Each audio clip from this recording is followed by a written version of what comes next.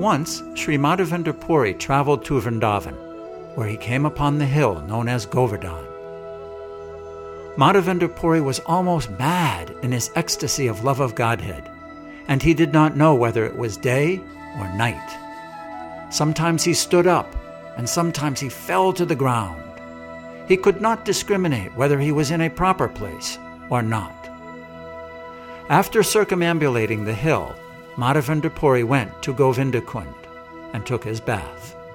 He then sat beneath a tree to take his evening rest. While he was sitting beneath that tree, an unknown cowherd boy came with a pot of milk, placed it before Madhavendra Puri, and, smiling, addressed him as follows: "O Madhavendra Puri, please drink the milk I have brought. Why don't you beg some food to eat? What kind of meditation are you undergoing?" When he saw the beauty of that boy, Madhavendra Puri became very satisfied. Hearing his sweet words, he forgot all his hunger and thirst. Madhavendra Puri said, "Who are you? Where do you reside? And how did you know that I was fasting?"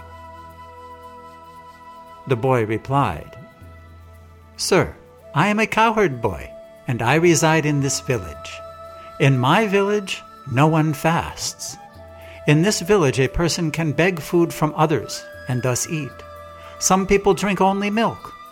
But if a person does not ask anyone for food, I supply him all his eatables.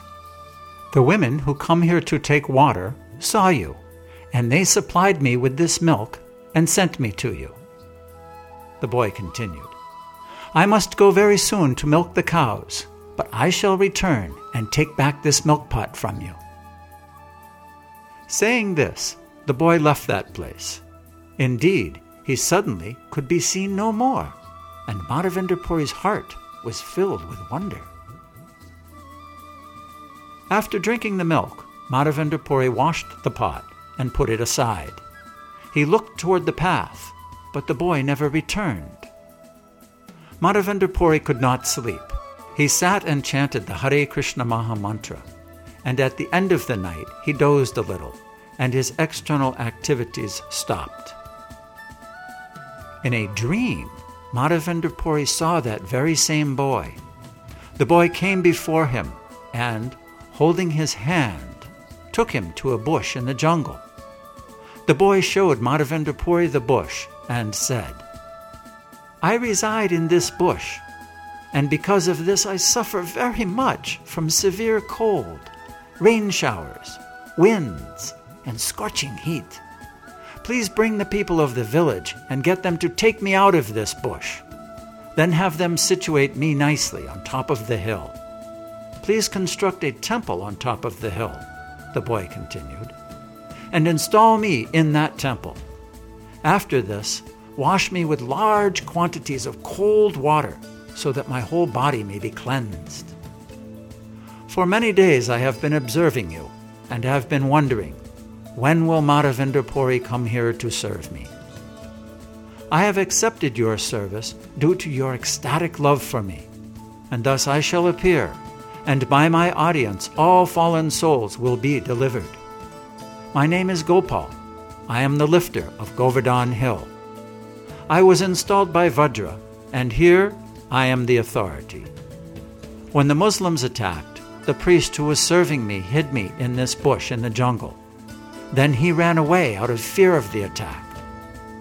Since the priest went away, I have been staying in this bush. It is very good that you have come here. Now, just remove me with care." After saying this, the boy disappeared. Then Madhavendra Puri woke up and began to consider his dream. Madhavendra Puri began to lament. "I saw Lord Krishna directly, but couldn't recognize him." Thus he fell down on the ground in ecstatic love. Madhavendra Puri cried for some time, but then he fixed his mind on executing the order of Gopal. Thus he became tranquil. After taking his morning bath, Madhavendra Puri entered the village and assembled all the people. Then he spoke as follows: "The proprietor of this village, Govardhanadari, is lying in the bushes. Let us go there and rescue him from that place. The bushes are very dense, and we will not be able to enter the jungle. Therefore, take choppers and spades to clear the way." Hearing this, all the people accompanied Madhavendra Puri with great pleasure. According to his directions, they cut down bushes, cleared a path, and entered the jungle. When they saw the deity covered with dirt and grass, they were all struck with wonder and pleasure. After they had cleansed the body of the deity, some of them said, "The deity is very heavy. No single person can move him." Since the deity was very heavy, some of the stronger men assembled to carry him to the top of the hill. Madhavendra Puri also went there. A big stone was made into a throne, and the deity was installed upon it.